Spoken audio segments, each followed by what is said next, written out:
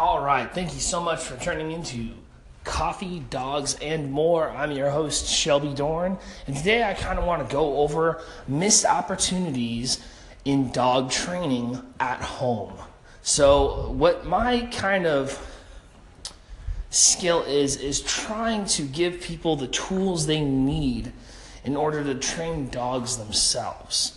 So basically, taking what I've learned over the last 20 years of training dogs with my dad, training dogs here at our facility, training my own personal dogs, that's where I'm kind of getting my expertise from. I'm not the best expert, most technical dude out there, but one thing I have, in my own opinion, I've done a good job of doing is teaching people the opportunities that they have to train their dogs. It doesn't take a genius to do this, but a lot of people, I feel like, in the training world, I don't want to step on any toes here, but a lot of people in the training world seem to want people to be more dependent on them than they want the owners to be dependent on themselves. So what I mean by that is, like in any business, personal training, dog boarding and daycare, we'll step on my own toes here and stuff like that,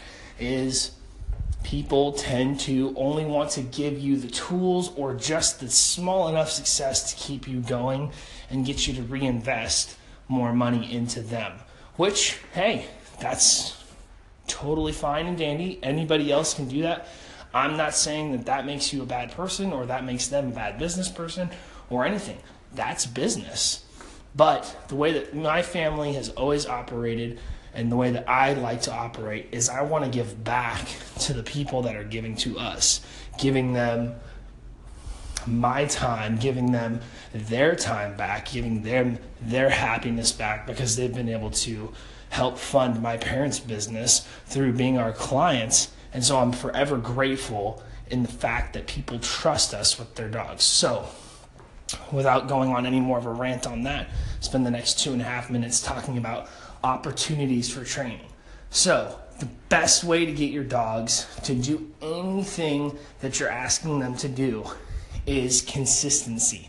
Being consistent on making sure that when you ask them to do something, like sit, for example, going back to episodes 1 and 2, or part 1 and 2, is when they sit, you're rewarding them, whether it's by praise, whether it's by treat, or even giving them the reward of getting out of the sit. We'll go over that some other time. But what you want to do is build up that consistency. And the consistency gets built up with consistency in time. Just like anything, practice makes perfect. Doing this stuff, basic obedience, practicing it in your own home, in your kitchen, in your backyard, at the dog park, on a dog walk, using every opportunity presented to you as an opportunity to instill good habits in your dog is exactly what you're looking for and exactly what you should be doing. So, a few examples I always toss out in our one-on-ones that we do at Delta Dog Camp is using breakfast and dinner or whenever you're feeding your dog as great opportunity to spend 5 minutes with your dog going through basic obedience. So once your dog has learned the language of down, sit, come, stay, heel, all that kind of stuff, you use those 5 minutes that you're feeding them breakfast or 5 minutes while you're feeding them dinner as a way to train them. So what you're doing is instilling those habits in a controlled environment in the kitchen, for example. Now, once they get it done inside of a smaller environment, taking it to a more distracting environment. Maybe instead of the kitchen secluded, you're going into the living room where the kids are playing, the TV's on, whatever's going on, a more distracted environment. You're using your commercial break, if anybody watches commercials anymore for 30 seconds, you're using your commercial break as an opportunity to train your dog. You're using the walk as an opportunity to reinstill good training habits in your dog. You're using the dog park as a good spot to control your dog prior to rewarding them with being free. We'll go over a little bit more in part 2. So going into it a little bit further when it comes to using training opportunities, this is part 2 of episode 3, whatever this is. Still getting used to this. So what you really want to do is, like I was saying, use these moments that you just have happening during your regular schedule as time with your dog to train them to have good habits. Get them to pay attention in less distracted environments, so that way when you get to the more distracted environments and you're graduating to that you are building up those habits really well. So what I always tell people is the last thing that you want to do as soon as you get done with training basic obedience for the first time ever, right? Let's say your dog is walking perfectly on a leash down the hallway of your house, which would be a great opportunity to practice a very close, tight heel. Is you're watching a ball game that's live, you can't fast forward through the commercials or whatever. You grab the leash while the 3 minutes of the commercials are playing, you throw the leash on the dog, and you're walking down your hallways telling the dog to heel, stopping and making them sit at different points, making them lay down. And this is doing a good job of instilling good habits for on walks where they're paying attention to you in a less distracted environment.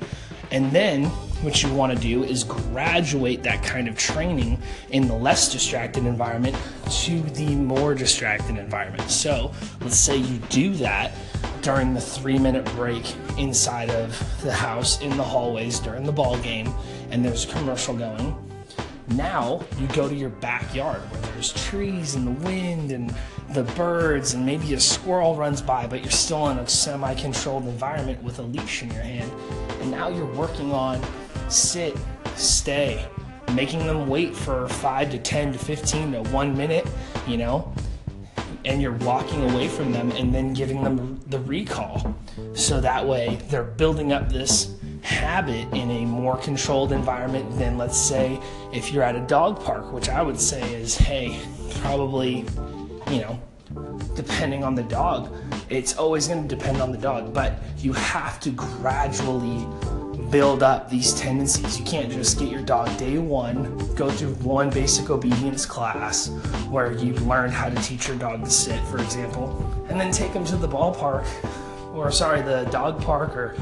even a ballpark or a kid's baseball game and expect them to just sit on command in a highly distracted environment while kids are running around screaming, all kinds of stuff like that. You have to always keep distractions in mind. And that's where grabbing the attention really comes in. So if you're practicing grabbing your dog's attention and getting them to listen to you while you're in a more controlled environment, then gradually stepping up from a hallway to a backyard, then I would say the next step is to go to maybe a garage with the door open.